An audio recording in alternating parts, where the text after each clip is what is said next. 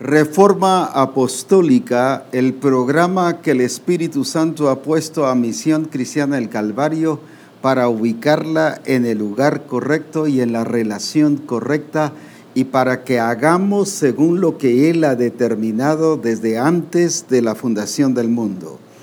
Es por ello que es pura revelación, pura directriz, pura guía del Espíritu para que hagamos las cosas tal como Él ha dicho que las debemos hacer.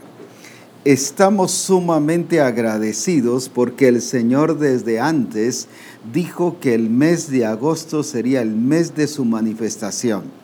Y no solo ha sido el Congreso, sino todas las vivencias y realidades, los logros que se están teniendo debido a esa palabra que Él dijo que es un hecho y ahora la estamos viendo realidad en medio de nosotros.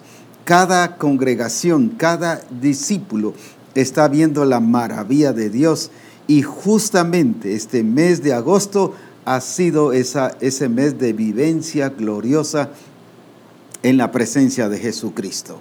Alabo a Dios por ello y por toda Misión Cristiana el Calvario que le ha creído a Dios y que ha entendido que está preparada para servir y glorificar a Jesucristo. Los testimonios han sido abundantes. Han sido testimonios que los podemos ver incluso en Facebook como prueba, como realidad de lo que estamos diciendo hoy día aquí.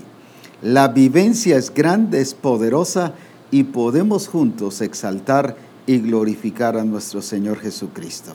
La verdad es que Misión Cristiana el Calvario ha vivido y está viviendo ya en una dimensión totalmente diferente, en la gloria que el Señor determinó para este tiempo.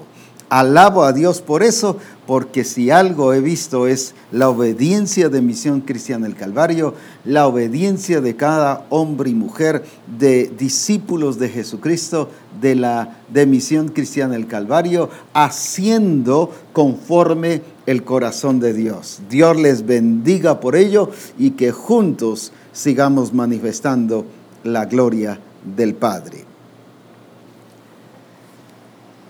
El lunes pasado estuvimos hablando sobre la importancia de comprender bien lo que es ser conocidos por Dios, pero también el que nosotros vivamos bajo esa realidad de ese conocimiento de Dios. Ya no viviendo bajo lo que nosotros nos conocemos y lo que la carne nos dice y lo que la serpiente antigua nos dice, sino viviendo la realidad de lo que Dios determinó en nuestra vida, de lo que Cristo hizo en la cruz y sobre la obra del Espíritu Santo que es verdadera en medio de nosotros. Hoy continuaré hablando sobre Romanos 8 para que podamos ampliar el entendimiento de lo que Dios ya ha hecho y que juntos disfrutemos bien la gloria del Señor.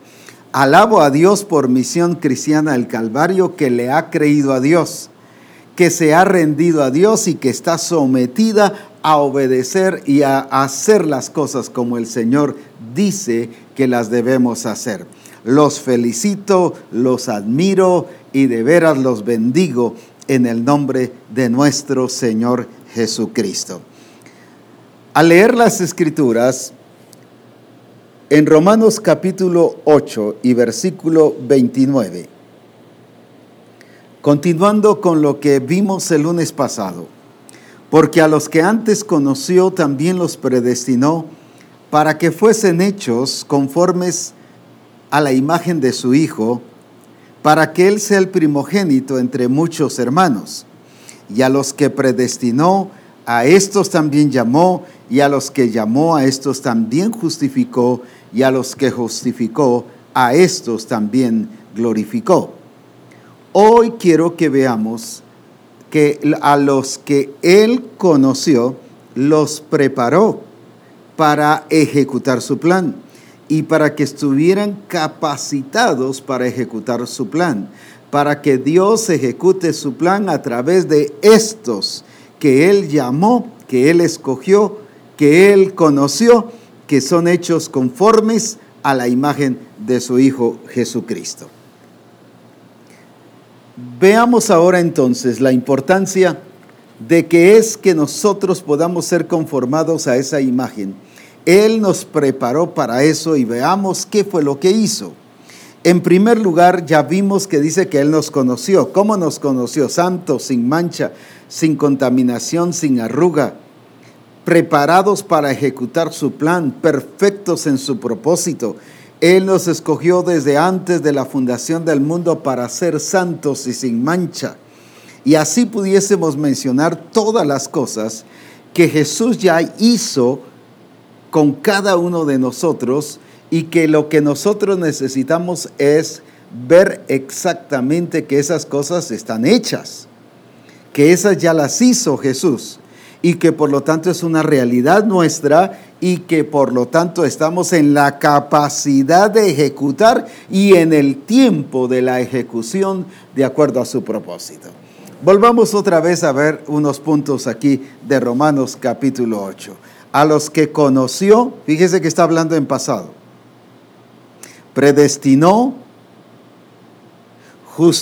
llamó, justificó, glorificó.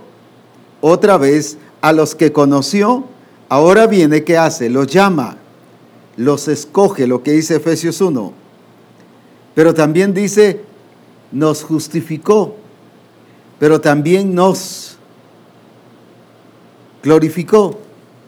Una preparación completa. No es una preparación a medias, no es una preparación para ver qué sale, no es un deseo solo de Dios de hacer las cosas, como cuando a un padre le dice a su hijo, cuando a veces platica con su hijo y le dice, nuestro plan es que tú seas un ingeniero en el futuro, o nuestro plan es verte como un doctor, yo ya te veo como un doctor, yo ya te veo como un arquitecto, yo ya te veo, solo anhelos, y muchos de esos anhelos de los padres, los hijos hacen después lo que ellos consideran conveniente. Ahora, este no es un anhelo del Padre. Cuando Él dice que usted y yo somos eso en Cristo y que vamos a hacer tal cosa, es porque ese no es un anhelo, es la determinación de Dios, pero es porque también ya nos preparó, ya preparó el camino, ya preparó toda la escena para la manifestación gloriosa de los hijos de Dios. Veamos entonces el orden desde todo.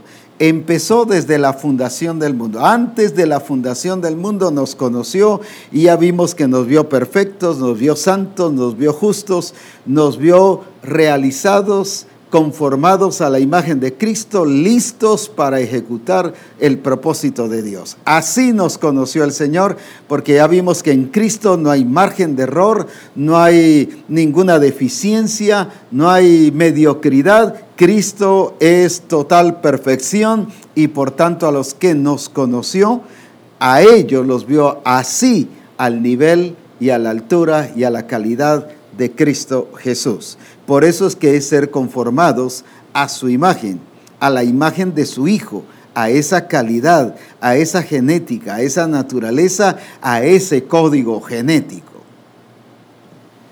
Pero veamos ahora qué hizo para que esto fuese realidad. Dice que a esos que conoció nos predestinó. O sea, les dio un destino, les determinó qué van a ser, conformados a la imagen porque son llamados al propósito de Dios. Ya vimos en el versículo 28, el lunes pasado, que esto no es llamado al ministerio, sino es llamado al propósito de Dios. Lo que Él se determinó a hacer, Él lo va a hacer y lo hace a través de su iglesia, hijos que han sido preparados y capacitados y habilitados por el Espíritu de Dios para hacer las cosas conforme el propósito de Dios. Ahora los predestinó, o sea, preparó e hizo un destino. Dijo, esto es lo que van a hacer. Estableció una meta, estableció un objetivo, estableció lo que tenemos que hacer. El propósito define lo que vamos a hacer. Y por eso es que nos escogió, primero nos conoció, pero luego nos predestinó. Nos apartó para eso.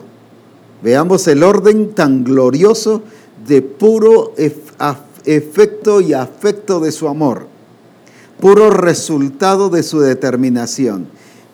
¿Por qué estoy explicando este orden de preparación? Para que veamos que esta preparación es tan exacta y tan perfecta. Por eso es que Misión Cristiana El Calvario hace y seguirá haciendo las cosas exactas y perfectas, porque ya vimos que no hay margen de error. Veamos entonces, nos conoció, nos predestinó para ser hechos conformes a la imagen de su Hijo, para que Él sea el primogénito entre muchos hermanos. Y a los que predestinó, ¿qué dice? A estos también llamó. Nos llamó a ese propósito santo. Nos llamó a ese plan de Él. Nos llamó a ese diseño de Él, conformados a la imagen de su Hijo. Nos llamó a ese programa de Él. Nos escogió. Fuimos escogidos por Dios. Tú no determinaste hacer lo de Dios. Pareciera así, sino fue el Señor el que se determinó en ti, y debido a eso Él puso el querer como el hacer en ti. Ahora, Él nos llamó. Mira qué precioso, y por eso es que dice en Juan capítulo 15 y versículo 16 que nosotros no escogimos a Él, sino Él nos escogió primero. Fuimos escogidos para dar fruto, pero fuimos escogidos por Él. Mire, todo está centrado en Él. Recuerda que estuvimos hablando de la descentralización como uno de los métodos o sistemas del mundo, del humanismo. Voy a ser muy claro, del anticristo que está estableciendo no solo en la iglesia, sino en el mundo entero. Ha establecido la descentralización, que la ven de acuerdo al razonamiento y a la lógica como lo que hace realidad las cosas. ¿Pero para qué? Es para apartarse del poder de Dios, para apartarse del señorío de Dios, para apartarse del gobierno de Dios, para no sujetarse y someterse a un Dios, sino a hacer y entender que es la gente la que puede hacer las cosas sin Dios. Ahora bien, el Señor ha centralizado todo en Cristo, y no quiero hablar mucho de esto porque ya el lunes pasado lo enfoqué. Ahora, el Señor ha centralizado todo en Cristo, y el propósito del mundo al descentralizar es distraer, sacarnos del diseño, sacarnos de este propósito, para que ya estemos distraídos con otra forma de desarrollo y de ejecución. Ahora bien, eso, como dije, le pasó a la iglesia de Roma. Lo vieron muy cómodo, lo vieron lógico, lo vieron razonable, y por eso dice que se envanecieron en su necio razonamiento. Se enredaron en eso. Ellos dijeron esto es y esto es y esto es. ¿Por qué? Porque ellos, según ellos, así lo entendían.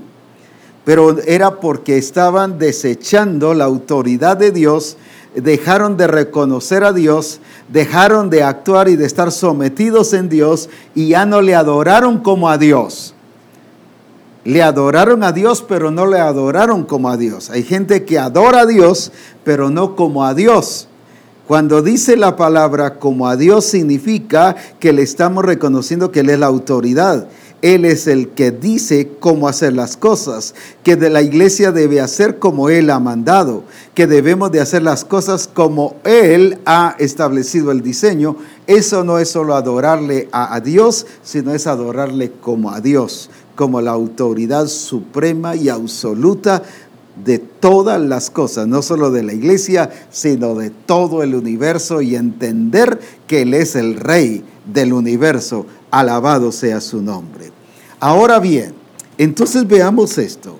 Dios es el que ha preparado esto para que hagamos las cosas como Él realmente quiere que nosotros las hagamos. Y por eso nos preparó a nosotros.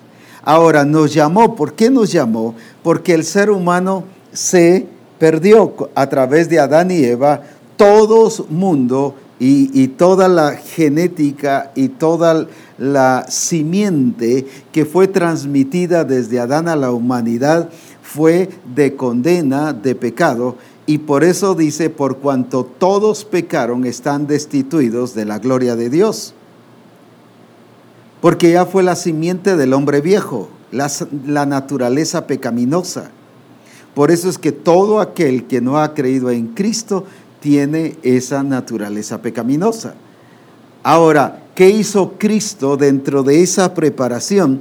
No solo nos conoció, no solo armó un propósito, no solo hizo un programa, no solo hizo un plan, sino ahora nos predestinó y nos vio que nosotros en Cristo sí somos capaces, en Cristo sí hacemos cosas perfectas, en Cristo sí actuamos en santidad, en Cristo sí hacemos todas las cosas en el orden debido de acuerdo a lo que Él estableció desde el principio.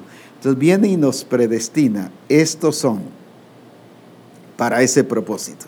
Pero ahora no solo nos predestina, sino nos llama, nos hace incluidos en su propósito, nos incluye en su plan. Mire qué lindo, qué belleza de la realidad de la manifestación de Dios en nuestra vida. Fuimos incluidos, ¿por qué? Porque el pecado nos separó de Dios, nos hizo alejados de Dios, nos hizo personas que no teníamos relación con Dios. Por cuanto el pecado separó al hombre de Dios. Ahora viene el Señor y nos hace incluidos en Él, en su propósito, en su plan. Usted y yo está incluida, no va a ser incluido. Usted ya está incluido. Veamos de estas cosas. Nos conoció, nos predestinó, nos llamó. Son cosas que Él ya hizo. Por eso es que no debemos permitir ninguna distracción de ningún plan de cualquier sistema humano o cualquier otra cosa donde se origine por cualquier medio o recurso o circunstancia, sino solamente lo que proviene de Dios. ¿Por qué?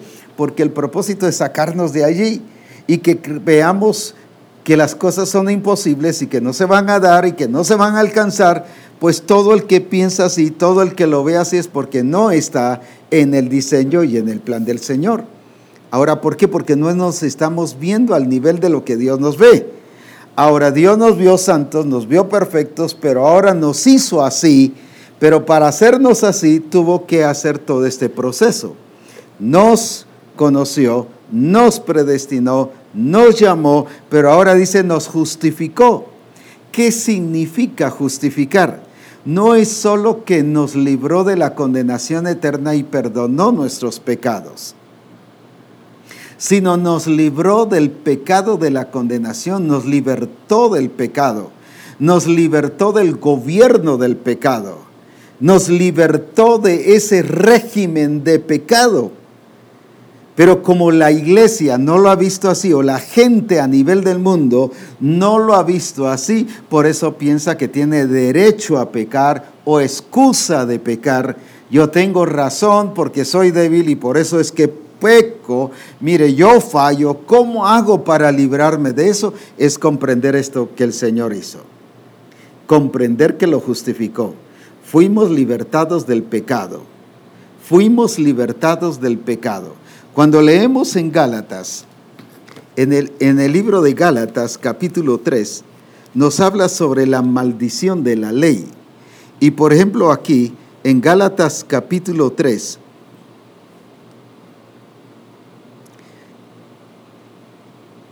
y si leemos del 11, y que por la ley ninguno es justificado, ninguno se justifica para con Dios.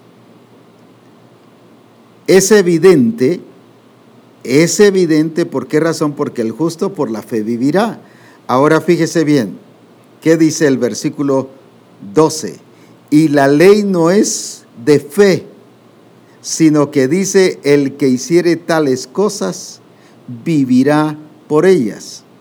Ahora bien, que el 13, Cristo nos redimió de la maldición de la ley, hecho por nosotros maldición, porque está escrito, maldito todo aquel que es colgado en un madero, para que en Cristo Jesús, mire lo glorioso, la la que dice bendición de Abraham alcanzase a los gentiles,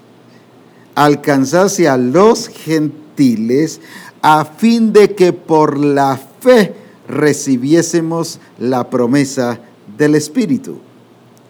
Los hermanos de Galacia habían visto solo la redención como un acto de reconciliación, pero no como una libertad del pecado y de la maldición de la ley. Porque la maldición de la ley es la condenación eterna. Si usted lee en Juan 3:16, dice que porque Él nos amó tanto que dio a su Hijo Jesucristo, para que todo aquel que en Él crea no se pierda, mas tenga vida eterna. Y luego dice en la parte siguiente, el versículo 17, porque el que no cree, no dice va a ser condenado, sino dice el que no cree ya es condenado, por cuanto ha sido condenado por la maldición de la ley. Por la maldición de la ley. Dios bendijo a Adán y Eva, pero desde el momento en que ellos pecaron y salieron del propósito de Dios, la maldición cayó sobre ellos. Ahora, por eso es muy importante y fuimos condenados todos en ellos. Y por eso dice que por cuanto todos pecaron, están destituidos de la gloria de Dios. Ahora veamos, ¿qué es entonces la justificación? La justificación es la libertad de la maldición de la ley. Cristo nos redimió. ¿Qué es redimir? No solo es rescatar, sino es libertar. Nos hizo libres no solo para que nuestros pecados fuesen perdonados, sino que nos hizo libres de la condena eterna, del juicio eterno. Fuimos parte de su reino, pero también nos hizo libres de la esclavitud del pecado. Veamos aquí en el libro de Romanos, capítulo 8.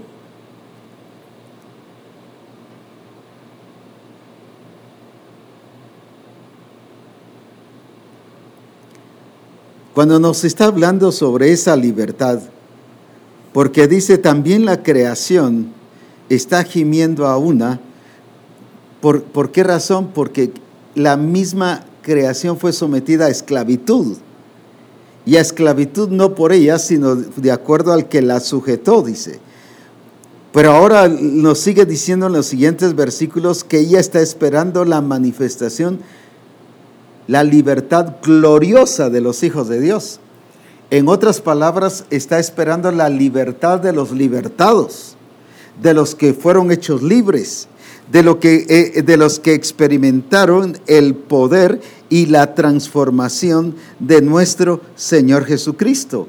Ahora, ¿qué es lo que el Señor está haciendo en nuestras vidas? Y quiere que esto sea una realidad en nosotros. Por ejemplo, en Romanos 8:15 dice, pues no habéis recibido el espíritu de esclavitud.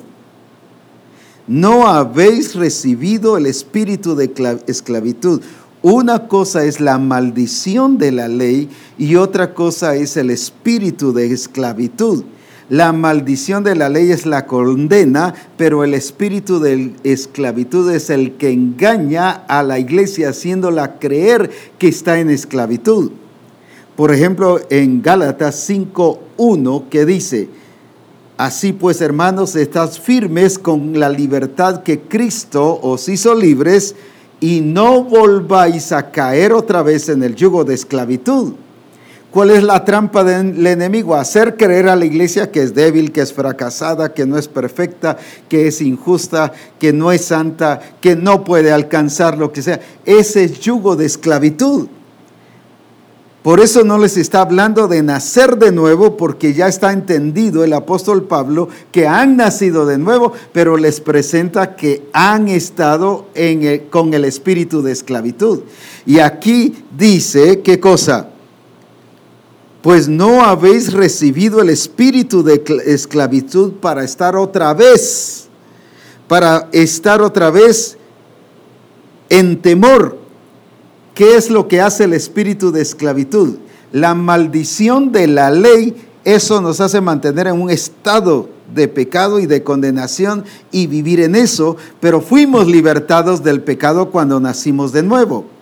Pero también fuimos libertados de la esclavitud, pero como la iglesia en general no ha entendido de este espíritu de esclavitud, le permite que actúe y dice, y no volváis otra vez a caer en temor. ¿A qué te lleva el espíritu de esclavitud? A hacer otra vez, a volver a hacer otra vez, a hacer las cosas que hacías antes. Si eras injusto, a que vuelvas a ser injusto. Si no las hacías cosas como santos, porque no la podías hacer porque eras hombre viejo, pero ahora en Cristo fuiste hechos santos, pero ahora te hace creer que no eres santo, te hace creer que no puedes alcanzar la perfección, te hace crecer, o sea, dice, te lleva otra vez. Te regresa a hacer las cosas.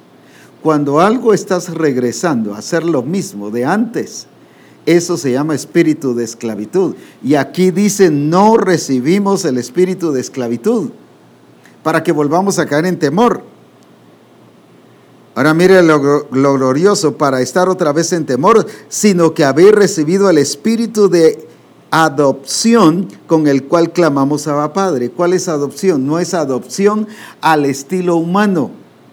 No es que alguien adopta a un hijo pero no trae su genética. No, en este caso la adopción es como habla en Gálatas capítulo 4, habla de la esclavitud, pero luego dice, y el hijo es adoptado. Si es hijo, ¿por qué necesita ser adoptado? Ahí está hablando de la adopción en reconocimiento, en su legitimidad de actuar y de hacer las cosas como hijo. Se recuerda que dice que el hijo, mientras es niño, es como un esclavo, pero por eso cuando ya es la adopción es el acto de reconocimiento donde se le da legitimidad total para actuar y hacer las cosas de acuerdo al propósito de Dios. Es una celebración la adopción aquí. No es un estado que pasa a alguien de otro papá, de otra mamá, aquí a este otro lado, y estos resultan ser sus papás. No legítimos, pero sí sus papás que le dan cariño, aprecio y les dan la educación y los educan. Papás biológicos. La adopción en este caso sigue siendo el papá biológico, el papá genuino, el de origen. Ahora, sino que recibimos el espíritu de adopción, o sea, el espíritu de esa naturaleza de Cristo. El espíritu de esa genética de Cristo, por el cual, ¿por qué lo digo? Porque dice, por lo cual clamamos Abba Padre. No puede ser Padre si no es legítimamente su genética y su naturaleza. Aparte es de Padre por reconocimiento, pero aquí está hablando de Padre por naturaleza. Aquí está hablando de Padre por legitimidad. Entonces dice, no tienen ustedes razón de vivir en esclavitud, de vivir otra vez en eso mismo y de estar volviendo otra vez al pasado. Todo aquello que te lleva al pasado te está distrayendo y sacando del diseño, y eso se llama espíritu de esclavitud. Ahora, la justificación, cuando dice nos predestinó, nos llamó y nos justificó, es precisamente eso lo que Dios ha hecho contigo y conmigo. Nos libertó de la condenación del pecado, pero también nos libertó del espíritu de esclavitud, dándonos su genética, adoptándonos, dándonos su legitimidad de ser hijos de Dios. Ese reconocimiento oficial de ser el Hijo de Dios con su genética y su naturaleza. Es lo que el Padre hizo con Jesús después de su bautismo. Este es mi Hijo amado. Eso es la adopción según la Escritura. No que hasta allí llegó a ser hijo, sino que hasta ahí ya lo reconoció con toda legitimidad para que actuara, y él estaba complacido con la naturaleza y la genética de Jesucristo. ¿En qué momento ve usted que durante esos 30 años antes de que el Padre confesara e hiciera esta declaración de Jesús, ¿En qué momento el Padre dijo eso? No hasta esta fecha, porque ahora está declarando que es un hijo realizado, es un hijo que está viviendo de acuerdo al propósito y al plan, por lo tanto es un hijo listo para ejecutar. Eso es lo que nos está diciendo cuando somos adoptados como hijos suyos. No es que fuimos hijos de otro, porque ahora desde que nacimos de nuevo ya nos hizo hijos de Él. Pero ahora de la esclavitud somos hijos, pero ahora somos hijos con la legitimidad de actuar y de arremeter contra todas las artimañas del diablo y de poder declarar la destrucción de las obras del diablo por el poder de Jesucristo en nuestra vida. Por eso es que podemos clamar, Abba Padre. Ahora eso es justificación. Eso es la justificación de Dios en nuestra vida. No es solo el inicio de nuestra vida, es lo que nos colocó en la relación correcta, es lo que nos hizo iguales con Él, dándonos su genética y dándonos su naturaleza. Eso es ser justificados por la fe. No es solo ser perdonados, es que nos estableció en el lugar correcto. Vamos aquí a Romanos capítulo 7 para entender esta libertad de la ley. ¿Qué dice ahí en el versículo 4? Así también vosotros, hermanos, ahora veamos lo que ahora nos está diciendo esta palabra bajo esta realidad. Así también vosotros, hermanos, ¿qué dice? Habéis muerto a la ley, o sea, fuimos libertados de la maldición de la ley, ¿pero cuándo? Mediante el cuerpo de Cristo, para que seáis de otro, del que resucitó de los muertos, a fin de que llevemos fruto para Dios. ¿En qué momento se ejecuta esa libertad del pecado? No, porque se recuerda cuando fuimos bautizados, fuimos muertos en Cristo, se aplica eso en nuestra vida. Fuimos sepultados en Cristo, pero también resucitados en Cristo. Pero ahí es cuando nacemos de nuevo, pero nacemos de nuevo, ¿por qué? Porque es el mismo Espíritu Santo que nos introduce al cuerpo de Cristo. 1 Corintios 12:13 dice que fuimos bautizados por el Espíritu Santo en un cuerpo. Es el Espíritu Santo que nos introduce al cuerpo de Cristo. Y aquí en Romanos dice que fuimos libertados dice aquí en el versículo 4, habéis muerto a la ley mediante el cuerpo de Cristo. Cuando se hizo realidad la nueva vida y la muerte fue dejada totalmente atrás.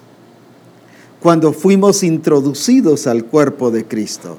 Habéis muerto a la ley mediante el cuerpo de Cristo. Ser parte del cuerpo de Cristo no es solo tener relación, no es solo tener comunión, no es usar tus dones, tus talentos, no es eso, es mucho más glorioso. Ser parte del cuerpo de Cristo es no solo la declaración, sino la vivencia de esa realidad que ya tienes vida en Cristo, que eres nueva criatura, que has muerto a la ley del pecado y que el espíritu de esclavitud ha sido quitado por cuanto eres un hijo habilitado para realizar y desempeñar todas las funciones y realidades del propósito que Dios se ha determinado que la iglesia debe ser para la gloria de su nombre.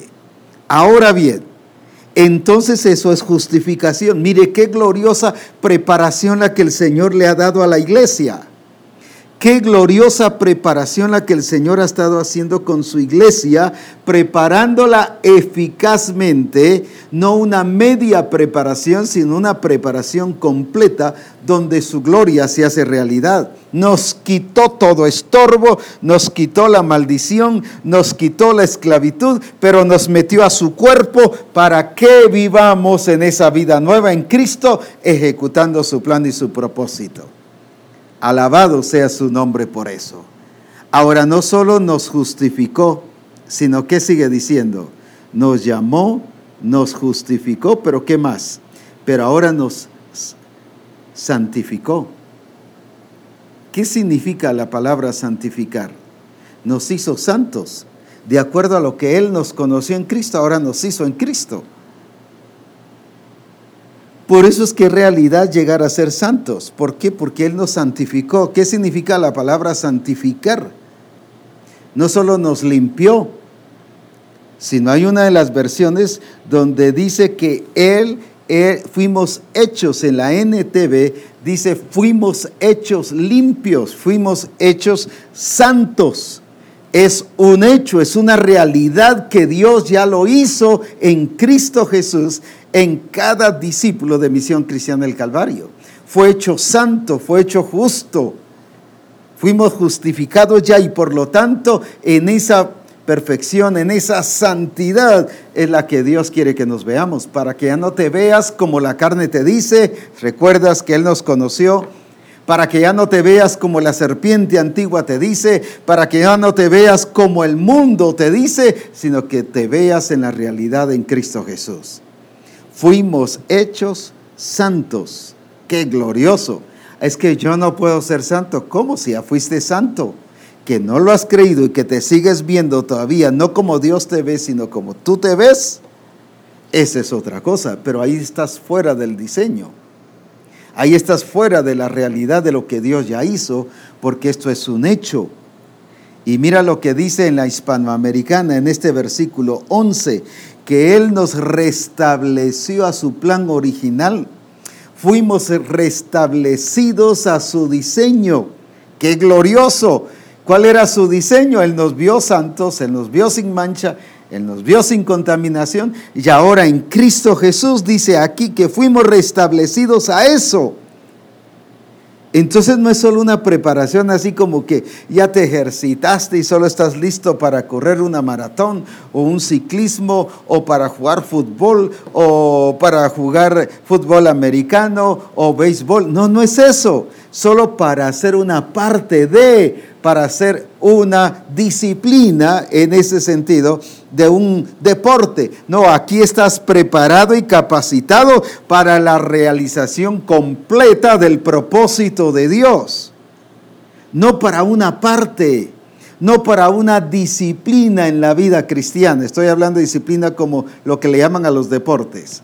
No para hacer algo, sino para hacer todo el propósito de Dios en Cristo Jesús. Alabado sea su nombre. Por eso es que Él ya restableció su diseño en nosotros. El mundo, el pecado nos presentaba perdidos, condenados, sin Cristo, sin esperanza, pero ahora en Cristo fuimos hechos no solo salvos, sino restituidos al plan y al diseño original. Alabado sea su nombre. Mira qué gloriosa la preparación que Dios nos ha dado como hijos de Dios. Pero también dice en la versión Message en inglés, dice ahí en el versículo 11, y nos dio un inicio fresco, un inicio nuevo, declarando que todo el pasado quedaba atrás y que ahora nada estaba afectando la vida nueva en Cristo Jesús. Pero ¿por qué estamos todavía recordando a veces el pasado? Porque el espíritu de esclavitud no hemos creído que hemos sido libres de él, pero gloria a Dios, Él nos libertó ya de eso y por lo tanto estamos viviendo y debemos seguir viviendo en esa gloria de Jesucristo. Porque el Señor nos hizo libres de la esclavitud del pecado, de la maldición de la ley y también del espíritu de esclavitud. Pero ahora en nosotros está esa permanencia. Por eso es que Pablo le dice a los de Galacia, estad pues firmes en la libertad con que Cristo os hizo libres. Y no volváis, ya es nuestro el reconocer la obra de Cristo, el aplicarlo a nuestra vida, porque ya está hecho. Ya vimos que no es algo que Él va a hacer, está hecho. Es algo que ya tenemos en Cristo Jesús. Pero dice que nos justificó, nos santificó, pero también dice nos glorificó. ¿Qué dice la Escritura en relación a esto? Él nos colocó precisamente, nos dio su gloria. La gloria que me diste, esa gloria se las he dado. No está hablando, ya dije, de la glorificación allá al final. Está hablando de esa gloria que vivió Cristo aquí en la tierra y que después de resucitado, Él fue glorificado. Pero Él estaba glorificado porque tenía la gloria del Padre aquí, esa vida de glorificación, de cuerpo redimido que le dice el apóstol Pablo a los romanos, de la redención de nuestro cuerpo. Una cosa es tener cuerpo redimido y otra cosa es tener cuerpo glorificado. Ahora, por eso es que la Escritura habla de que nosotros tenemos que experimentar su gloria y que tenemos que vivir bajo ese poder de Jesucristo y experimentar la realidad de ese cuerpo redimido por la gloria de Jesucristo. Porque es una realidad para que nosotros estemos experimentando. Por ejemplo, aquí en Romanos capítulo 8 y versículo 23. Y no solo ella, sino que también nosotros que tenemos las primicias del Espíritu, nosotros también gemimos dentro de nosotros mismos, esperando la adopción. ¿Cuál? La redención de nuestro cuerpo. Aquí no está hablando de glorificación, sino de la aplicación en nuestro cuerpo de la obra de Jesucristo. Recuerda en 1 Tesalonicenses 5, 23, dice, y el Dios de paz os santifique en todo, y aclara, espíritu, alma y cuerpo. Espíritu, alma y cuerpo. La santificación no es solo en el espíritu, no es solo en el alma, es en todo nuestro ser que incluye nuestro cuerpo, y por eso es que habla de cuerpo redimido, de la redención de nuestro cuerpo. ¿Por qué razón? Porque todo nuestro ser es para la gloria de Jesucristo. Por eso dice en 1 Corintios 3 y también en el capítulo 6 que nuestro cuerpo es templo del Espíritu. La unción del Espíritu Santo está en nuestro cuerpo. Cuando aquella mujer tocó a Jesús, ¿dónde lo tocó? No en su espíritu, no lo tocó en su alma, lo tocó en su cuerpo. Y Jesús dijo, virtud salió de mí. Otro ejemplo es cuando Eliseo se murió y ya tenía 1 año de muerto y dice que fueron a enterrar a una persona, y cuando ese muerto, ese que estaba muerto, el cuerpo ese, tocó, dice, los huesos de Eliseo, resucitó. ¿Dónde estaba la unción? No en el espíritu, porque él ya estaba en la presencia del Señor 1 año antes. ¿Dónde estaba la unción? En su cuerpo. Ahora, a eso se refiere de cuerpos redimidos que están experimentando la gloria de Dios. Por eso es que la Escritura dice en Colosenses que Jesucristo tenía la plenitud del Padre corporalmente. No dice espiritualmente, ni dice en su alma, sino dice corporalmente, era en su cuerpo. ¿Por qué? Porque al estar en su cuerpo estaba en todo en Él. Al estar en su cuerpo abarcaba todo lo de Él. Y cuando hablamos de cuerpos redimidos, estamos hablando de cuerpos santificados, de cuerpos hechos, como dice allí, lo que ya leímos, nos justificó, nos santificó y nos glorificó. O sea, cuerpos redimidos que han sido capacitados y habilitados para la realización del propósito de Dios.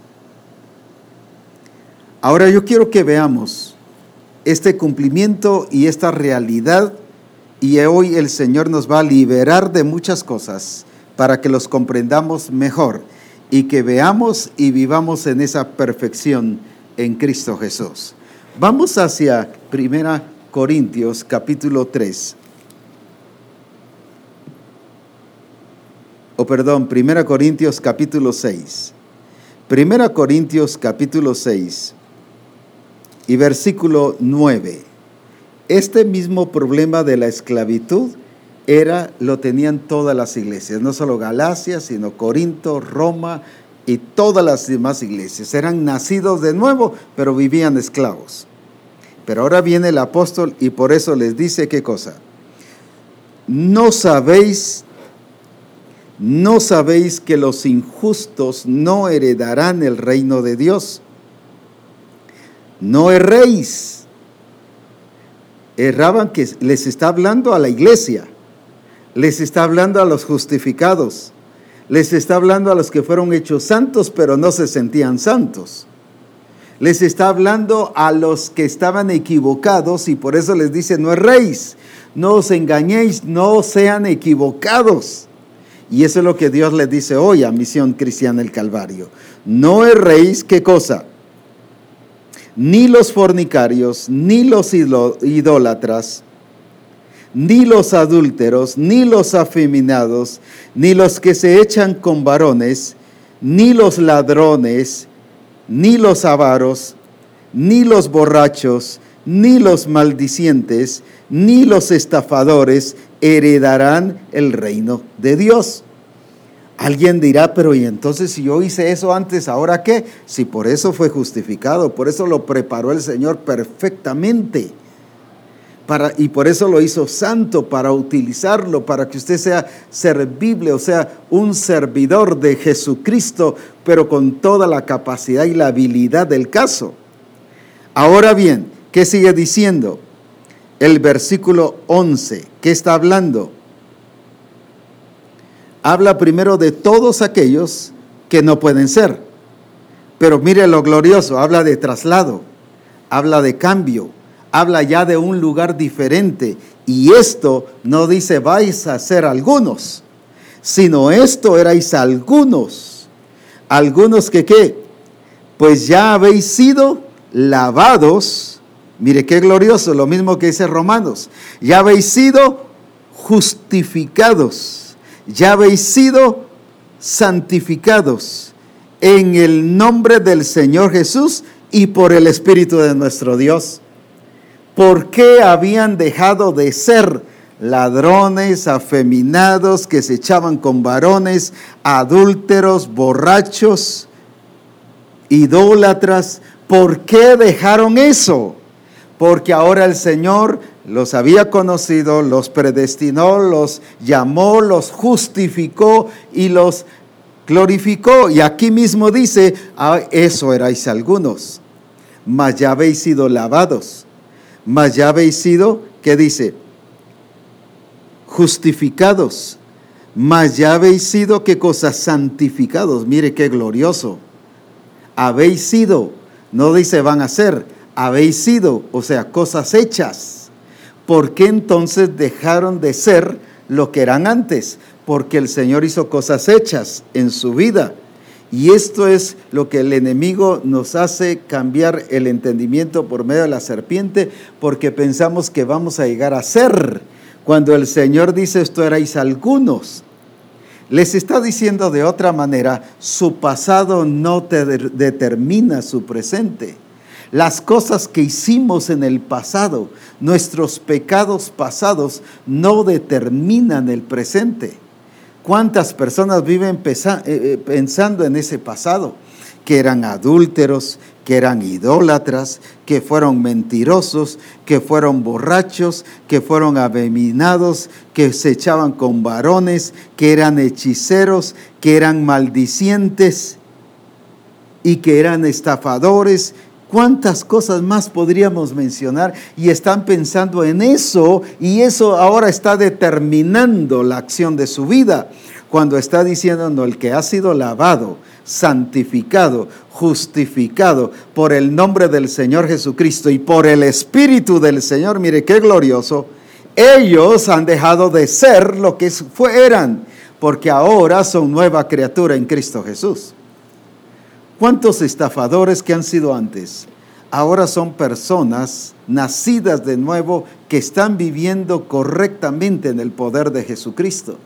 ¿Cuántos borrachos que antes se quedaban tirados, embriagados en la calle, llegaban embriagados a su casa, que por ningún motivo podían dejar de beber, ahora están viviendo en la gloria de Dios?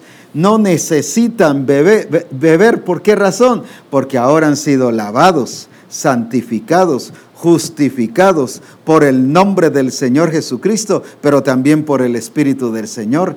Pero también nos habla de ladrones, nos habla de idólatras, nos habla de afeminados, nos habla de los que se echan con varones.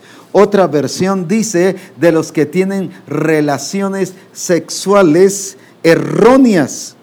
Y en esta versión, en una de las versiones en inglés traducidas, en la TPI o TPT, dice así: seguramente debes de saber que las personas que practican el mal no pueden poseer el reino de Dios, pero deja de ser engañados, dice. Cuando dice no erréis, deja de ser engañado.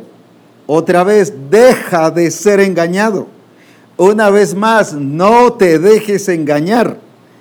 Las personas que continuaban participando en la inmoralidad sexual, la idolatría, el adulterio, la perversión sexual, la homosexualidad, el fraude, la avaricia, la embriaguez, el abuso verbal, a la extorsión, no heredarán el reino de Dios. Es cierto que algunos de ustedes una vez vivieron estos estilos de vida, pero escucha esto: pero ahora, alabado sea su nombre, pero ahora han sido purificados del pecado, hechos santos, y se les ha dado una posición perfecta ante Dios, todo por el poder del nombre del Señor Jesús y nuestra unión con el Espíritu de nuestro Dios. Alabado sea su nombre. Esto erais algunos.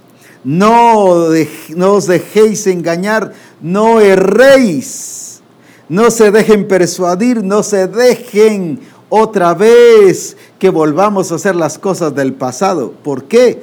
Porque ya fuimos lavados, ya fuimos santificados, ya fuimos justificados por el nombre del Señor Jesús y por el Espíritu del Señor. Y esto éramos algunos. Ahora, tenemos experiencias gloriosas de personas que fueron borrachas y ahora están viviendo correctamente en el poder del Señor. Familias que pueden testificar del esposo o de un hijo que ahora ha dejado el vicio y está viviendo en el Señor. Pero también tenemos testimonios evidentes de homosexuales que han dejado la homosexualidad y ahora están viviendo correctamente. Tenemos testimonios de personas que han tenido acciones o hábitos como dice aquí, afeminados. Ellos también ahora están viviendo de una manera correcta. Hay muchos testimonios, hay varios testimonios en Misión Cristiana El Calvario en diferentes países de personas que tuvieron estos problemas de hacer estos pecados sexuales o esta equivocación sexual, que eso era antes, pero dice, y esto erais algunos. Hoy la sociedad y algunas iglesias, gracias a Dios, no en Misión Cristiana El Calvario, se cree que estas personas no pueden cambiar. Se cree que estas personas que participan de ser afeminados, homosexuales, o estos estafadores, o estos idólatras, o estos adúlteros, no pueden cambiar. Déjenme decirle, no hay ningún estilo de vida que el Señor no pueda transformar. Todo tiene que ser muerto. No solo el mentiroso, no solo incluso el que dice que no ha pecado. Y dice la Escritura que es condenado por no creer en Dios. Porque el Espíritu dice viene a provocar y viene a enseñarle que no ha creído en Dios y que está fuera de la relación con Dios. Y dice que el Espíritu es enviado para llevarle y guiarle a que cree en Dios. Y que de pecado dice por cuanto no ha creído en Dios. ¿Por qué razón? Porque no cree que Él es la respuesta. Por eso es que te descentraliza. ¿Para qué? Para que no creas en Él, sino creas que en tus capacidades, en tu profesionalismo, en tu hábito, en tus esfuerzos, en tu dedicación y en todo. No, toda esa es una trampa del diablo para sacarte de Dios y que dejes de creer en Dios. Ahora, el pecado entonces no solo está en aquel que sabe hacer lo bueno, sino en aquel que no hace lo bueno correctamente dentro del Señor, que no cree en Dios. Así que habrán gente que dice, no, yo no peco, yo no adultero, yo no fornico, yo no soy estafador, yo no soy adúltero, no soy esto, no soy el otro, no soy aquí, no soy allá. Pero si no cree en Dios, está en pecado, es pecador, porque el único que te quita el pecado es Cristo Jesús. Ahora Él viene y transforma aún a estos, a los ateos. Él transforma, aquí dice a quiénes, porque dice, y esto erais algunos, los fornicarios, los idólatras, los adúlteros, los afeminados, los que se echan con varones, los ladrones,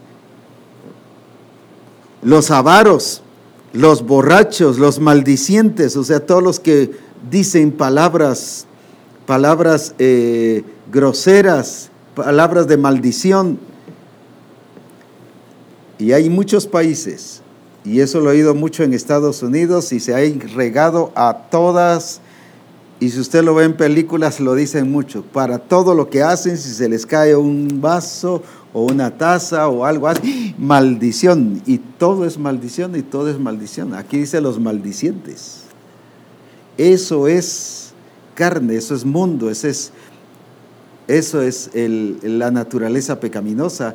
Pero dice, esto erais algunos. Esas palabras ya no tienen que salir de aquellos que hemos sido lavados, santificados, justificados por el nombre del Señor Jesús y por el Espíritu de nuestro Dios.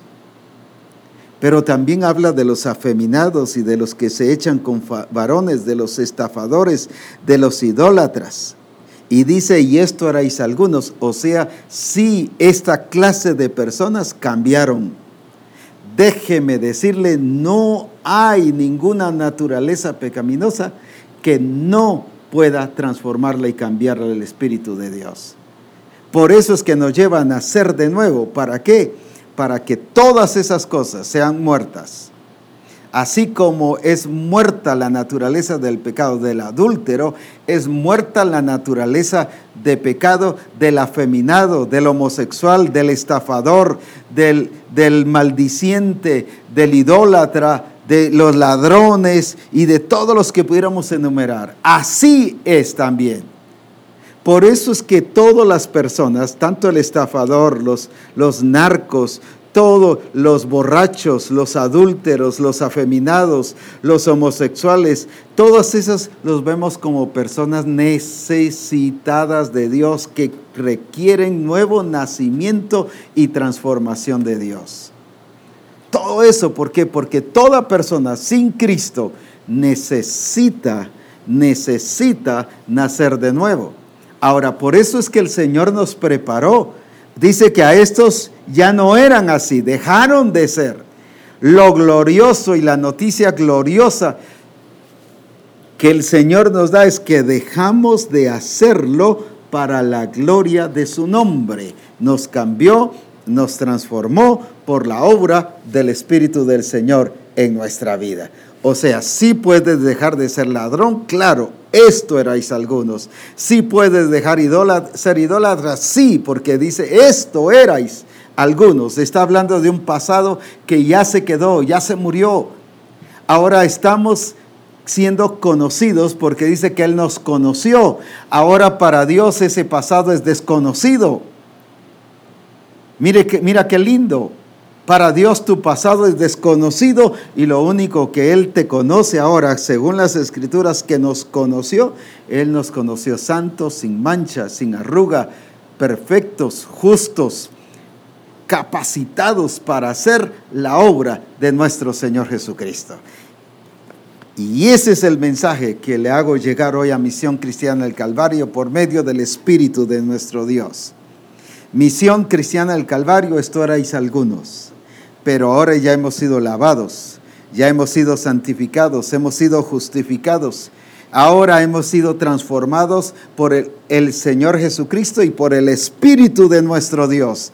Esto éramos algunos, ya no lo somos, porque hemos sido libertados del pecado, pero libres del espíritu de esclavitud para vivir en la gloria de nuestro Señor Jesucristo.